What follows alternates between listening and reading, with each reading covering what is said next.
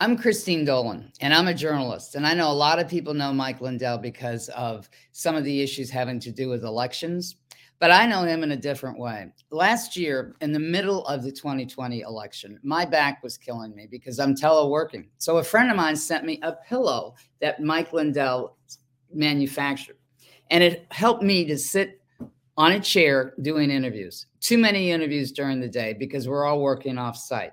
And then this year, because we're working off site and we all want to be comfortable, I tried Mike Lindell's slippers. Now, I'm a big one on slippers because I like comfort. I have worn moccasin slippers all my life. And when I tried Mike Lindell's slippers, I couldn't believe this because it really does have 4 layers of cushions. It's like having very loose tennis shoes on. And it's easy because you really do wear them all night long if you're working like me from the early hours of the morning to the late hours at night. So I highly recommend Mike Lindell's slippers and his pillows if you've got a back problem and you're sitting down. Now, how you get the discount for this is very simple. It's on our site. CDM is the promo code for it. Promo code CDM is what we're asking you to do. Again, you will feel comfortable for your back with those little pillows that he has, and also for the slippers that you can get from him. And now let's get to our guests.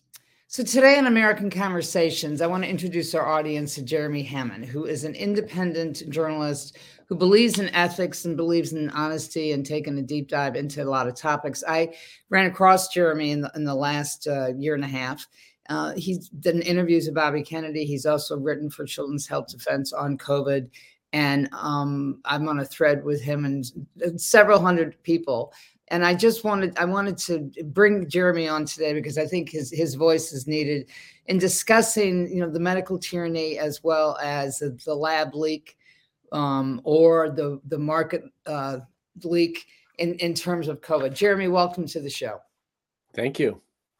So let's begin. First of all, let's discuss your career because you are a man of ethics and taking a deep dive. And I come from the old school of journalism when we used to do that. And I'm doing alternative media now because it gives me more of a chance to practice the fourth estate as I was taught and I believe it. So tell us about your body of work first before we get into the COVID discussion.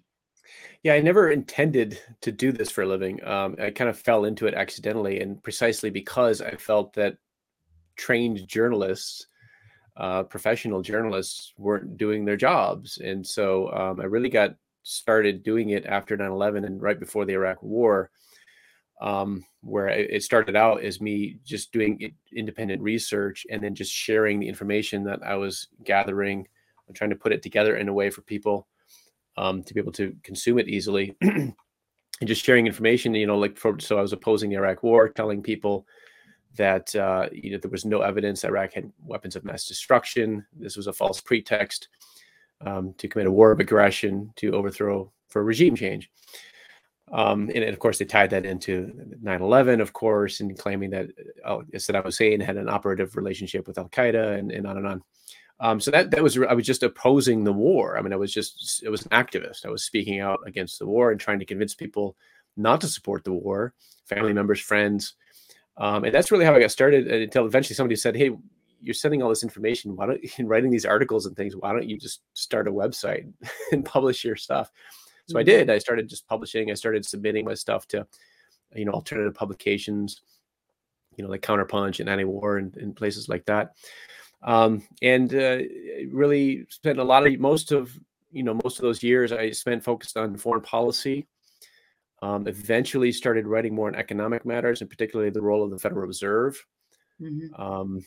And then in 2012, which is actually the year I think that I wrote a book actually on that got a rave review by Barron's on the role of the Federal Reserve in the housing bubble. And that was the year my son was born. And so I started applying the research skills I had acquired to vaccines and wanting to be able to make an informed choice as a parent, just researching the medical literature. And kind of once I went down that rabbit hole, it was kind of no turning back. I mean, in the last several years have shifted my focus entirely from my prior focus, which was foreign policy, particularly the Israel-Palestine conflict, onto the issue of vaccines. And then, of course, with the COVID-19 pandemic. And you've written a couple of books on the Israeli-Palestine conflict. I have several, yeah. The biggest one being Obstacle to Peace, the U.S. role in the Israeli-Palestinian conflict. Mm-hmm. And so, yeah, that's how I got into it. I was frustrated with what you hear on the media versus what reality is. And I felt like it was just like a duty or responsibility to like get the truth out to people. So it was never something that I set out to do. It's just kind of something that I ended up being good at doing, like analysis, research analysis, and, like, doing like analysis where you take different conflicting pieces of information and then how do you reconcile it. And it's just something that I ended up being good at. And so I just started doing it. Good for you. I mean, I'm always interested in the passion of journalists, because sometimes we become dogs with a bone on certain topics, and it's a wealth of information that you have to sift through to figure out what is the truth and not the truth. Yeah. Let's talk about COVID. When COVID broke, what were your first thoughts about how it evolved the first 6 months or so? When it first broke out, I didn't think too much of it. I was in Taiwan actually during the first SARS pandemic, not pandemic, but the first SARS outbreak. Right.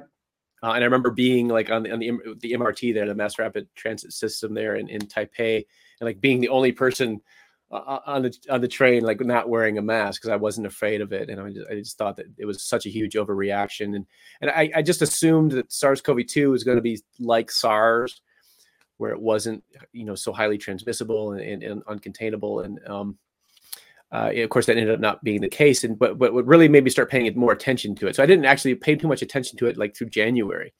Mm-hmm. It was in February that the World Health Organization, I think it was late February, where they came out and started pointing to China and China's lockdown in Wuhan as a model for the rest of the world. And that got my attention. And that woke me up. And I just started like really, really at that point, like paying a lot of attention to this new virus in anticipation of what was then to come, which was the lockdown regime and its end game of mass vaccination. And so by late February, I was really focused doing just everything I could read at that point, consuming information about it. And then in March, of course, the lockdowns came. In April, I put out a couple of videos talking about how one of the first ones I did was talking about how the media were reporting, selling the lockdowns to the public on the basis of, like 2 weeks to flatten the curve. And this was based on the Imperial College London model, right? That's where they had these projections of mass death if they didn't lock down. So many people were going to die, and we could flatten the curve, by staying at home for a few weeks and shutting things down. And then there was another study that came out of I think it was the University of Washington. Yeah, the University of Washington also has, they were big in the modeling, but the initial one that caused the UK government and the US government initially to like adopt the lockdown policies was primarily the Imperial College London model. But the media only reported that part of the study. They were claiming that, if we do this lockdown for a few weeks and then we'll flatten the curve, and that will prevent excess deaths from people not being able to get hospital care. That was how it was sold. That was never the goal. That was never what it was about. Because if you actually go into that paper, and then what the media didn't talk about was the other part of that paper where they say, well, if we do this just for a few weeks and then lift the measures, the epidemic wave is going to come back, and then we'll have to shut things down again. And they literally advocated doing that, like kind of easing the measures a bit to get people a little bit more, of their normal life back, ability to go to work, things like that, until the epidemic wave started to rise again, and then they shut everything down. And it was just like they talking about the economy like it's a light switch that you can just turn on and off. Mm-hmm. They actually had a graph showing that, of the lockdowns going on and off. With the end game goal being, we're going to keep doing this. We're going to keep people in this consistent lockdown until we can roll out a new vaccine, until we can develop, manufacture, and mass market a vaccine for COVID-19. That was always the explicitly stated end game. The media never reported that. The media never said, oh, well, we're going to sell these policies to the public on the grounds that, we're going to lock down indefinitely until we can develop new vaccines, and then everyone can get vaccinated. Or we're going to create a situation where vax is the only answer because you're going to be so frustrated with the policy. And you're going to be coerced into getting it because we're not going to relieve these policies, these authoritarian measures until you get the vaccine. I mean, had they come out and said that from the beginning, had they accurately reported what was in the modeling paper, I don't think that they ever would have gotten they would never have manufactured the consent for the lockdowns in the first place. And so I don't think that the people, if I remember the exchange several times between Jim Jordan and Fauci and saying, well, how many people have to be vaccinated and when is herd immunity going to be happening? And Fauci never came out and said, our intention is to vaccinate 7 billion people, everyone on the planet. Right. If he just said that instead of wishy-washy and setting this up like vax was the only answer, our intention is to do this. Right. I think more people would have woken up faster and people would not have been confused. Because if you go back and do the analysis of what Fauci was saying or what Bright was saying or Brooks was saying, I mean, it really, over time, you can see the inconsistencies. Mm-hmm. But, now I think there are more people that actually question this, but whether or not they realize the harm that's been done is a whole nother question now. What have you learned so far that you think that the American public or the public in general, because, when we talk about the U.S. pharmaceuticals, it's that the market isn't just contained here in the United States. We're shipping this stuff overseas. So what do you think the public needs to know about the medical tyranny and the fraud that they have missed? Well, I think, the assault on our right to informed consent is really my biggest issue. I mean, every article I write really revolves around that key point. We're called anti-vaxxers, right, for criticizing public vaccine policy, but we have no problem with vaccines per se. They're a pharmaceutical product like any other drug or a medical product. It's up to the individual to decide whether it makes sense in terms of a risk-benefit analysis to use that product or not. Every individual needs to make their own informed choice. And so I'm pro-informed consent. And this really is the core issue to me. It's why I started writing about vaccines. It wasn't, I had some criticism of vaccines per se. It was the policies I'm always criticizing. The policies really do constitute an assault on this fundamental human right. Incidentally, I just, there was a paper that I had authored that was published. It's a written statement from an NGO. I authored on behalf of the NGO. That is an official UN document now, a written statement to the UN Human Rights Council on the specific topic, in describing why COVID-19 vaccine mandates are not about public health. Logically, it stands to reason that they cannot be about public health. They are about power, control, and profits for the pharmaceutical industry. And I think this is really the big thing that people need to understand is that these government health agencies, the CDC, the NIH, NIAID, Anthony Fauci's organization, Birx, all these people, they do not have our best interests in mind. They are politicians, they're bureaucrats, and they have their own conflicting interests. Anthony Fauci, being a perfect example, as head of NIAID, has literally partnered with Moderna in the development of its vaccine. Government has a financial stake in COVID-19 vaccines, owns patents used in the development of that vaccine. And so we really need to maintain our skepticism when we're told things, when we're said, experts say, or the CDC says, is the CDC credible? We're supposed to uphold the CDC as this, like authoritative agency. But the thing is like the CDC has been demonstrably lying to the public from the very start.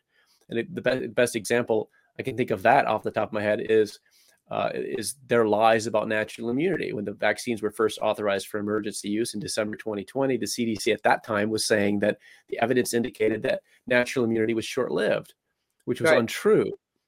By that time, studies had already shown that antibodies, contrary to earlier reports, actually were persistent after a normal, natural, rapid decline after the acute phase of infection, completely normal. Nothing, that was not an indication that people were losing their immunity. The degradation of circulating antibodies plateaued and persisted in the circulation in the vast majority of people who recovered. So the antibodies were not disappearing. There were cellular immune responses that were even more important for prevention of severe disease. that had been established. And then the indications were that it induced long-term immunologic memory with induction of long-lived bone marrow plasma cells, which are a known immunologic marker of long-term immunity. That's what the evidence showed at the time. And the CDC was saying that evidence indicated that it was short-lived, and that assumption, the indications of long-term immunity were confirmed in May, that indeed infection does induce those bone marrow plasma cells. And so the CDC. So you were analyzing what they were calling science. You're actually going to the weeds of it and saying that's not the conclusion that they found in the science. So you're questioning what is the motive behind it. Looking at this as you analyzed it. Right. I mean, they're saying one thing, and this is a point I always make. That what the government officials and the media say science says and what the science actually says are two completely different, irreconcilable things. And this was a perfect example of that, where the CDC was saying something that was literally contradicted by the overwhelming evidence in the scientific literature, and getting away with it. Right up through, just in January, just a couple months ago, the CDC finally, CDC researchers published a study acknowledging what the CDC had lied about in August. Starting in August, the CDC was started to claim explicitly. It had been doing so implicitly up until that point, but in August it changed and started explicitly claiming. August 2021. August 2021. Yep. Explicitly claiming that the vaccine induced superior protection. At that time, Delta was already predominant in the United States.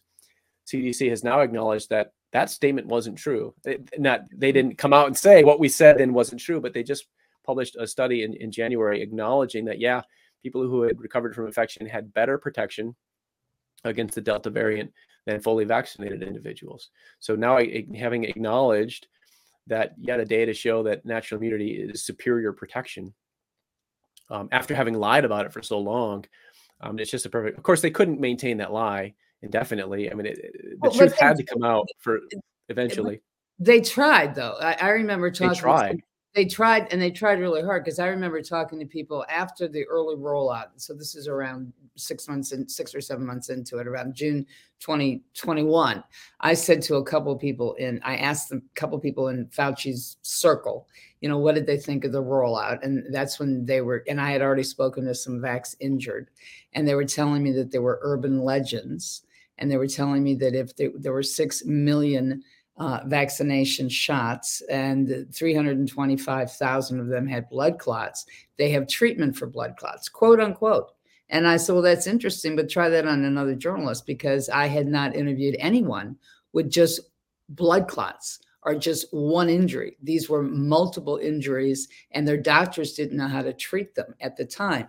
And I also asked these guys, well, what about the messaging and about these shots? And they told me at the time, and this is before we had the breakthrough cases, but they all said to me, we're not doing as good a message on the fact that there's no transmissibility.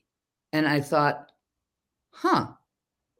but then if they had accepted that and emphasized that, we would have found out by August that was a lie, because there were breakthrough cases.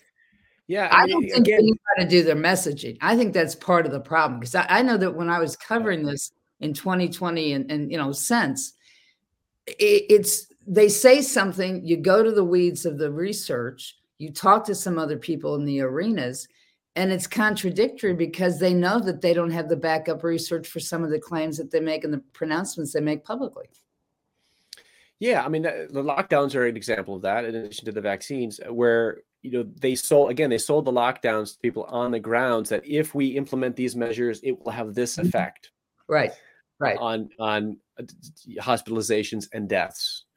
And it's clear. I mean, you can debate. There's some evidence either way. There's studies that suggest that they did have some positive effects, studies that suggest that they had no effects, studies that suggest that they had a negative effect, just in terms of mortality. Not even looking at all the economic consequences and the health consequences, negative effects, just setting all that aside and just looking at COVID-19 and the effects in terms of the hospitalizations and deaths.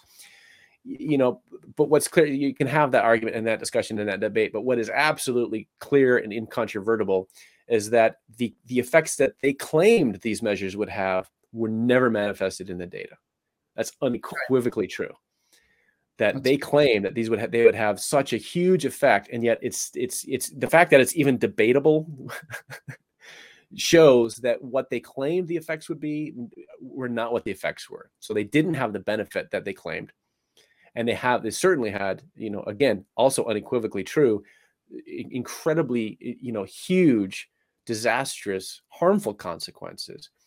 And so even giving them all of the best evidence to support their position, the lockdown advocates' position, even if we give them whatever studies they want to rely on, and just grant them that, and it's just assume that data is accurate and it provides us a good picture of the effects of these measures. Even if we give them that, it's still very easy to make the argument that, in fact, I think it's indisputable that these lockdowns had the harms greatly outweighed any possible potential benefit. So, and of course, the benefits are arguable. Right. And so you have been looking at this since 2008 when your son was born. Parental concern. 2012. Yeah. 2012. So how do you feel if you're not allowed to make a choice for your child under, because that's the movement here now. Take away the parents' rights to decide. What's your reaction to that? It infuriates me. I mean, we have made the decision to homeschool our son from the beginning. We've been homeschooling him. That's certainly one of the reasons, not the only reason. There are many reasons we decided to homeschool. But just the ability to have freedom and not being pressured and coerced into making medical decisions on behalf of our son that we didn't agree with, that we didn't feel were in the best interests of our son. So I really sympathize with parents who are in a position where they are being coerced through state mandates to follow the CDC's schedule. It's unacceptable that this situation exists in the United States. Again, informed consent doesn't happen, and I say that for two reasons. So, informed consent is not happening in the U.S. Number one, because there's coercion and there's pressure and there's mandates, and that's a direct violation of informed consent. And also, there's nobody on the planet that can say what the long-term effects are of these shots. Yeah, and that's the second reason why I say there's no informed consent, is that people aren't informed, and in fact, they make decisions even if they, in their minds, are willingly and voluntarily accepting vaccination. Mm-hmm. They're doing so on the basis of misinformation and disinformation that they've received from the government and from the mainstream media, and incomplete information. It's either incomplete. I mean, they're telling you wrong. They have all the answers. You're participating in informed consent, but they're lying, because you cannot have informed consent if you don't know the long-term effects. Right, and that goes back to what we were just discussing about, like the way that the vaccine, the COVID-19 vaccines were sold to the public originally. Again, they were tied to the lockdowns from the start as the end game of the lockdowns. And then they were sold to the public on the grounds that this was the path to herd immunity. This was how we were going to end the pandemic, was with these vaccines. People were told that with 2 doses of an mRNA vaccine, they would have, very strong immunity. They never suggested that, you're gonna have to get, initially there was no talk of booster doses at all. It was 2 doses, and that was the path to herd immunity. In other words, they were claiming that COVID-19 vaccines would induce long-term, durable, sterilizing immunity, meaning immunity that protects you from infection, not just moderating disease severity, but actually blocking the infection with neutralizing antibodies. That, of course, we know now. But that was not true. Well, not only that, it wasn't true, but that wasn't their end goal. Their end goal was to get everybody to get vaccinated on the planet. Their end goal is to continue with the programs that they have had in place for quite some time, which is funding an international consortium of scientists and researchers to go out and hunt the bats or whatever these people do in the bush, bring it back to the lab and figure out what can be combined to be transmissible, to create vaccinations for boosters for an ongoing pharmaceutical economic model. I mean, that is really what they want. And now we're at the point where the discussion is moving to, and this is in Fauci's camp, it's in Schwab's camp at Davos, that they want to have an international treaty focusing on the pandemic preparedness.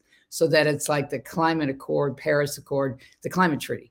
I mean, that's, if they can't get it one way, then they're going to try for something else and have it mandated as if one shoe fits all over the world.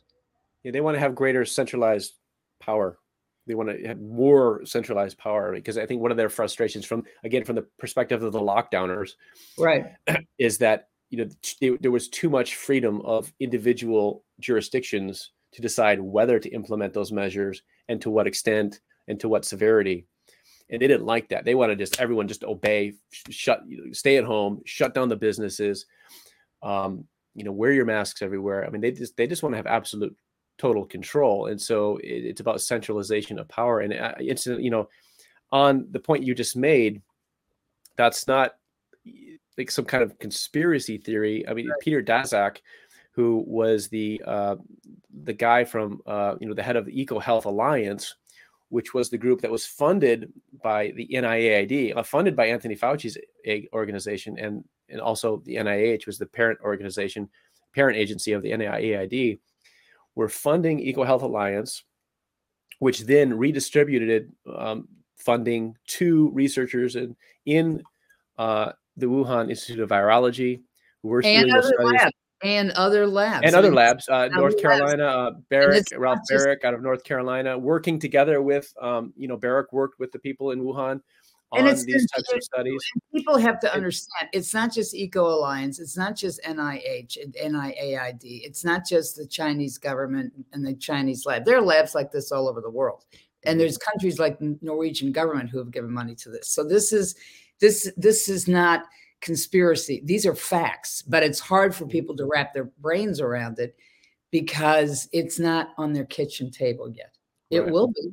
It will be. Well, it was prohibited. You couldn't talk about it on social media. In April 2021, Facebook updated its policy guidelines to prohibit anything that suggested that there was a lab origin of SARS-CoV-2. Right. And so that was, it was just, they just tried to shut down the discussion. There was a paper in the Lancet that was published. February. Just an article that came out like this, like saying we need to shut down this discussion of lab origin. That's a conspiracy theory and it's nonsense. And we know this virus just evolved in nature and it's a natural event. And one of the guys we later found out through a Freedom of Information request, I believe, that one of the people like orchestrating that article was Peter Daszak from Eco Health Alliance. Not only that, but when I first saw that article, this is February 2020, I actually reached out to some people whose names were co-authors on that, and they were telling me the business model and what was actually going on and the evolution and the PREDICT project and the Rome project and the other project, the Genome project that Collins had been involved with. And I didn't have the context then because it was the very beginning of the COVID coverage. But then as time rolled on, I saw the importance of that information. This is something they don't want the public to realize. And I started asking myself probably mid 2020, why is this Frankenstein's science happening? Why is anybody, this should be outlawed because it's so dangerous. If you're going out into the wild and you're bringing animals into a lab and then you're going to stick them with X, Y, and Z and find out what coronaviruses are in those that can be transmittable to human beings. Why would they do that? To create a market of disease so that then they can create, pharmaceuticals or vaccinations to correct that which they are creating? That's pure. Daszak gave an interview where he said that was one of the purposes of the research that they were conducting, right? Was to be able to develop vaccines for a potential, emergent coronavirus. They have already discovered several thousand coronaviruses, but they claim that there's like 600,000 to 800,000, and the purpose of doing this, and now it's morphing into a public-private partnership with governments all over the world because they don't want governments to shut it down. And I'm thinking to myself, this is bioweapons. Why are we doing this? So when you're writing to the UN and you're focusing now on the human rights angle of this, what is the UN's position on all this? Because WHO comes under the UN, and if they're profiting and dictating policy, that's created by something like this. How does that all fit in? Because the UN is part of the problem here too. Yeah, actually, this was the second document that I had authored on behalf of this NGO. That this one focused on COVID-19 vaccine Right. mandates specifically, but the first one I did, published a couple years ago now, earlier in the pandemic, was just about vaccine mandates generally. Right. And I talked about how the UN was part of the problem, how the UN itself was responsible for violating the right to informed consent, how the WHO was responsible for violating the right to informed consent. And I gave examples. So, for example, one example was UNICEF, the United Nations Children's Fund, praising the Maldives government for implementing a very strict vaccine mandate, like forcing parents. So they had no options. They had to vaccinate according to the recommended schedule there. Otherwise, they would be penalized. Like it was like a criminal offense to not do that, and which is a very clear violation of the right to informed consent. And yet here you have the United Nations praising that law. There's one example. Another example, the World Health Organization had sponsored a trial for a malaria vaccine in Africa, where the parents of children who were enrolled in that trial had not been given informed consent. Most specifically, most egregiously, they had not been told that earlier trial data for that vaccine indicated that it showed that that vaccine was associated with an increased risk of childhood death. It's particularly pronounced among girls. They weren't told that. And so there wasn't informed consent. And so, this document, the first one I had written, really focused on that, on how it was really rebuking the UN organization itself and the WHO itself for violating, going against what they're supposed to be doing. Under international law, there are treaties actually that recognize the right to informed consent, and it's codified in law. And these treaties are supposed to protect. They're supposed to prevent governments from being able to implement policies like this. And yet the UN and the WHO themselves are absolutely part of the problem. So that was actually the first document that I had written that was published as a UN document, was on that particular issue, is how those agencies are part of the problem. They're violating their own rules of engagement. Yes, absolutely. So have you ever gotten a response from the UN for these papers that you've submitted? I haven't really been involved, other than I'm not affiliated with the NGO that I authored on these papers on behalf of. And so I wasn't really involved in any of that process. The NGO, I was just contacted by somebody from the NGO and said, hey, they reached out to me and said, hey, would you be interested in writing something up that we would submit to the UN as a written statement? And I couldn't turn down that opportunity, so I accepted. So I don't know the details of, for example, you ask, how was it? What was the response to the statement from the UN or from the Human Rights Council? I don't know those details, but I am certainly proud to have been a part of getting those documents out into the public and getting them published. So if you go to the UN Docs, undocs.org, you can search any document by its title. And so those documents are available on that website. How do people get in touch with you, Jeremy? Tell them about your website and the books that you've written, because you are a prolific writer. Yeah, you can find me at jeremyrhammond.com. So I use my middle initial in my writing name, my pen name. So it's jeremyrhammond.com. And once you're there, any page of my website, you'll see a sign up form to get on, to receive my newsletters. So I highly encourage people to stay up to date with my work. I also send a lot of content just exclusively to subscribers. So if you're not on my newsletter, you're kind of missing out on a lot of what I write. So that's where you can find me. Do you think? And then my books. Yep. Tell them about. I was going to say, tell them about your books. Yeah. So again, I used to focus more on foreign policy issues. So one of my books I'll mention is again, Obstacle to Peace: The U.S. Role in the Israeli-Palestinian Conflict, is kind of my magnum opus on that issue. Or on foreign policy in general, because actually it touches on other foreign policy. I discussed Libya, I discussed the Syria interventions. I touch on other, U.S. interventions in the Middle East, all relatedly, all ties right back into the Israel-Palestine conflict. So there's that book. But more recently, again, I've shifted my focus really entirely now to medical, health freedom. And so my most recent book is The War on Informed Consent: The Persecution of Dr. Paul Thomas by the Oregon Medical Board. Tell the audience about Paul, because some of them may not know about Paul. It's a very interesting story. Go ahead. Yeah, so people who do know him probably know him best as the author of the Vaccine Friendly Plan, which is a book that, you know, it's basically a guide to help parents through the tough decision-making process when it comes to vaccines, really trying to give them information to help them make an informed choice. It does present an example alternative schedule, and the key point of his alternative schedule, which is not like some other alternative one-size-fits-all solution. It was just kind of an example of this is a way you could do it. But obviously, he's very much for individualized care, and this shows up in his patient data, where, you know, it's not like children either got all the CDC schedule or they got no vaccines or they followed his alternative, you know, vaccine-friendly plan. It wasn't like that at all. He was very variably vaccinated. Everyone was making. So, but the idea, one of the central idea was, you know, just to reduce or eliminate, if possible, the exposure to aluminum. So aluminum, of course, being an adjuvant used in vaccines, an adjuvant being a substance that's put in the vaccine to help induce a more inflammatory, a stronger immune response with downstream production of antibodies. So essentially, they put it in there to be able to get the antibody levels up to where they need to be to get regulatory approval, basically.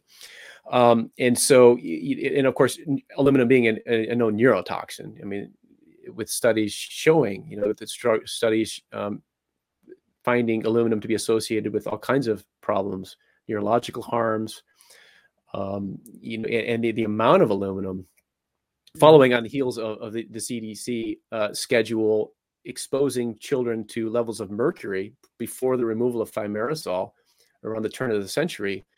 Throughout the 90s, the CDC schedule was exposing children to levels of mercury in excess of the government's own safety guidelines. Right. So, and now you have a situation where children receive upwards of 72 doses. If they follow the schedule, it's like 72 plus doses of vaccines by the time they're 18. And many of these vaccines contain aluminum adjuvant, pertussis vaccine, hepatitis B vaccine. These are aluminum adjuvanted vaccines. And so the level of exposure that children have to a known neurotoxin is very alarming. And so this is one of the goals of his vaccine-friendly plan, is to kind of, you know, help guide people through. And he provides that alternative schedule just to reduce the level of aluminum that children are exposed to. And of course, mercury still being in flu shots. So he's the author of that book. He's a pediatrician out in Portland, Oregon.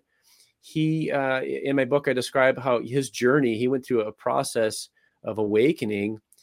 Started out you went to medical school, learned all the usual stuff that doctors learn in medical school. You know, he describes how doctors really learn very little about vaccines. It's basically the same thing we get from our high school textbooks about how, I think doctors, how great they are. No, but doctors have always known that they got minuscule amount of education about vaccines. What the public doesn't know is that they got that because the public doesn't go to medical school. Right. And the public is told that we can trust our doctors, and we should, doctors are experts and we should listen to the experts. But he talks about how that's not true. It wasn't true for him. And then he only really, and then even after once he was through with medical school and he got into practicing, of course, he had no time to do his own research, but he describes that process of, it was actually Andrew Wakefield and that paper, the 1998 paper everyone has heard about in the Lancet, that was eventually retracted. He actually credits Andrew Wakefield for kind of, being that light that kind of clicked on in his mind, that light bulb clicking on of, gosh, he never considered the possibility of vaccines like inducing like long-term harms. There's the adverse events that are temporarily associated with the vaccine, fever and whatnot that everyone knows about. But, he describes not having really even considered that. And so that's the point where he started like researching for himself and actually taking the time to go into the scientific literature and actually study vaccines and research them, because he didn't learn it in medical school. Then he did a study of vax versus unvax. And once again, anybody who differs with the narrative that comes out of the FDA or the CDC, even if they're an accomplished pediatrician, they went after Paul. The cabal went after Paul. It's incredible. Yeah, he and Dr. James Lyons Weiler published a study using his patient data. They got institutional review board approval to use the de-identified data for this study. Right. It was published. What it showed was that the children in his practice who were completely unvaccinated, never received a single vaccine, had much lower incidence of diagnosis and office visits for a broad range of health conditions. Whereas the variably vaccinated patients in his practice, had higher incidence. So, which very strongly suggested that the unvaccinated children were the healthiest patients in his practice by a long shot. So much healthier they appeared to be. And so it was a very good study. It was very robust. I was very actually impressed with the strength of the study. It was retracted eventually. I think it was August of last year. It was actually retracted. However, the editors didn't provide a reason for the retraction. They just said that there were complaints about the study, and they didn't justify the retraction by they didn't point to something like, oh, well, there was this flaw in the data, or there's this flaw in the findings. Jeremy, they're not going to, because it's so corrupt. I mean, the one thing that I have found out in the last 2 years that I find shocking and disgusting is the fact that the what we call the healthcare system, the medical industry, is so corrupt. It's like the mafia. And that's the part that I don't think that the American public, or most of the public on this planet, understand. That people are bought and sold. And I tell everybody to read the book Empire of Pain, because a lot of people can relate to opiate addiction. They know somebody who's gotten addicted on it. Some people have died. Some people have committed suicide. Some people become heroin addicts. Okay. But we all know somebody connected to that. And that's the most recent wave of the scandals that can resonate with people. But Empire of Pain is about the Sackler family. It's about the history of not the current Sackler family, but the generation ahead of that, when Arthur Sackler and his two brothers set up the Purdue Company, and before it was a Purdue, but they set up their own journals, and they basically were PR firms where their company would be producing medicine, and then they would have a review about it in one of their journals. And a lot of people didn't know back in the 50s and 60s that, in fact, this was what was going on. Now, if you take a look at the broad picture of the medical and the pharmaceutical industry, it's the same thing. I mean, I've had people call me up and say, well, Christine, you don't think that pharmaceuticals are in the business of health? I said, no, they're in the business of profits. They are selling drugs. They're not the doctors. They have successfully created a situation where your doctors cannot decide what is best for your body. So the doctor-patient relationship has been nuked.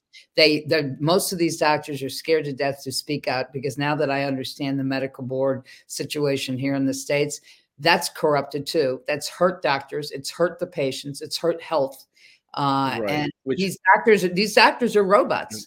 And now the great thing about this COVID pandemic, whatever you want to say about it, it has exposed the warts of corruption to the point where it is affecting people, and people are more willing to speak out because it has just broken their moral consciousness. Yeah, that's one of the benefits. I mean, that's one of the positive outcomes of what's happened with COVID-19, is the fact that there has been an awakening. More and more people, I mean, it's become part of the, prior to the pandemic, as you well know, like if you just dared to question CDC vaccine policy, you were dubbed some kind of conspiracy theorist. Whereas now, it's part of the public discourse, the question of the CDC's credibility. I mean, it's so that's a good thing. That's a positive development. Right. From one perspective, they say, oh, well, we need people to trust public health authorities. But the thing is no, we don't, because they're not worthy of our trust. So why should we trust them? Well, not only that, but I think people should trust authority. And I think that when you have governments and corporations in bed with one another, and there's a level of corruption, that's fascism. That's why Mussolini worked. That's why Hitler was able to do the harm that he did. All right. It's when you are not allowed to question. And I think that everybody has the right to question. And I think that everybody has the right for their own medical decisions. I think, I guess as a journalist, I was surprised when I saw my homeland turn into a third world country over COVID. I was stunned. I've traveled all over the world, but I never thought that I would see it happening in my own country. Well, another thing people need to be aware of, because they always talk about the science and the Mhm. science this, the science that. Studies show is that there really is like a science industrial complex in the country, and the journals themselves are part of the problem. The peer review process itself is part of the problem, and this gets back to what I was saying about that Dr. Paul Thomas's paper being retracted without any basis. That really was very clearly to me a political decision, had nothing to do with the quality of the study. And they went after his license. And then, of course, right after, again, speaking to the point, right after that study was published, the Oregon Medical Board emergently suspended his license, which again was a very clear message to other doctors, like, you Don't do better it. not respect the parents' right to informed consent. You'd better push the CDC's schedule on them. If you don't, we're going to take away your license. That was the message to doctors in the state of Oregon. And So again, the other upside to this monstrosity of pulling back the onion of corruption in these industries is that a wellness industry is going to evolve from this. People are not going to trust their doctors. They're going to trust the doctors that have had their medical license suspended because they wrote too many exemptions because they believed in the patient-doctor relationship versus those who robotically were involved in the medical community. I mean, the astounding amount of, I guess, fraud and corruption we've found out about the hospital administrators, the nursing homes. I mean, I'm at the point, I don't know where you are as a journalist, but every time I hear somebody's doing a COVID event, I ask them, how much money did you make? Or somebody is so pro ignoring the real science. I say, and how much are you being paid? Because the amount of money that's being doled out is extraordinary. Well, that's actually another point relating to Dr. Paul Thomas is him and again, they had another study, James Lyons-Weller and him also did a separate study just looking at the question of how much income did he forego by not vaccinating all his patients according to the CDC's schedule. And it was, I don't remember the number, but it was, it was millions of dollars, over $1 million. And I don't forget the number again. I forgot the number, but an extraordinary amount of income that he had foregone by choosing to respect parents' right to informed consent rather than pushing the CDC schedule on them. Right. And mainly like just administrative fees that even, doctors, because there's the Medicaid provides supposedly free vaccines for everyone. Of course, it's not free. But a lot of vaccinations are paid for through the Vaccines for Children program with the CDC through the Medicaid program.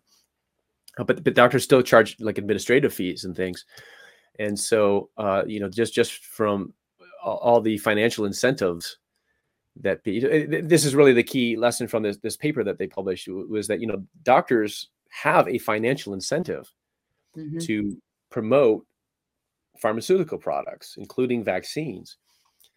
And so we can't pretend as though that's not the case. The same as with COVID-19, where hospitals were incentivized to diagnose people with COVID-19. So they might have come into the hospital for some other reason. They got a PCR test. Now suddenly they're a COVID-19 patient, right? Next thing you know, they're on an intubator. Well, that's true. And then they got paid for that too. So, I mean, and for a policy that was killing people. That's Remdesivir was the only, Remdesivir is the only one that's out there. And there's a higher risk of dying from that because it shuts down your kidneys. Yeah, it's extraordinary to cover. Jeremy, thank you. The suppression of all other treatments, hydrochloroquine and ivermectin. I mean, the corruption goes so deep. Right. I mean, it's astonishing. And then, this is a thing I just wrote about recently. There was a study, and this is how they get away with it, because there was a study that came out, and then all the headlines and all the health science publications and the mainstream media where new study shows that ivermectin doesn't work. And you go and you look at the findings of the study, and actually it showed that the people who were ivermectin treated had a much lower risk of dying. It was like 69% lower risk or something compared to the people who had standard of care alone and no ivermectin.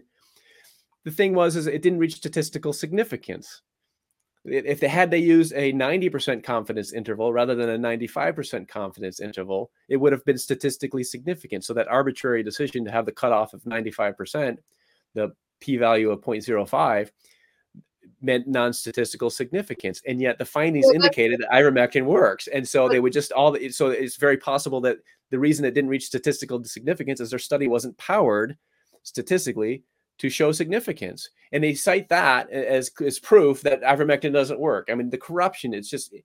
And the authors of the study themselves propagated that false conclusion. They're paid for that. Let's bottom line it. They're paid for that.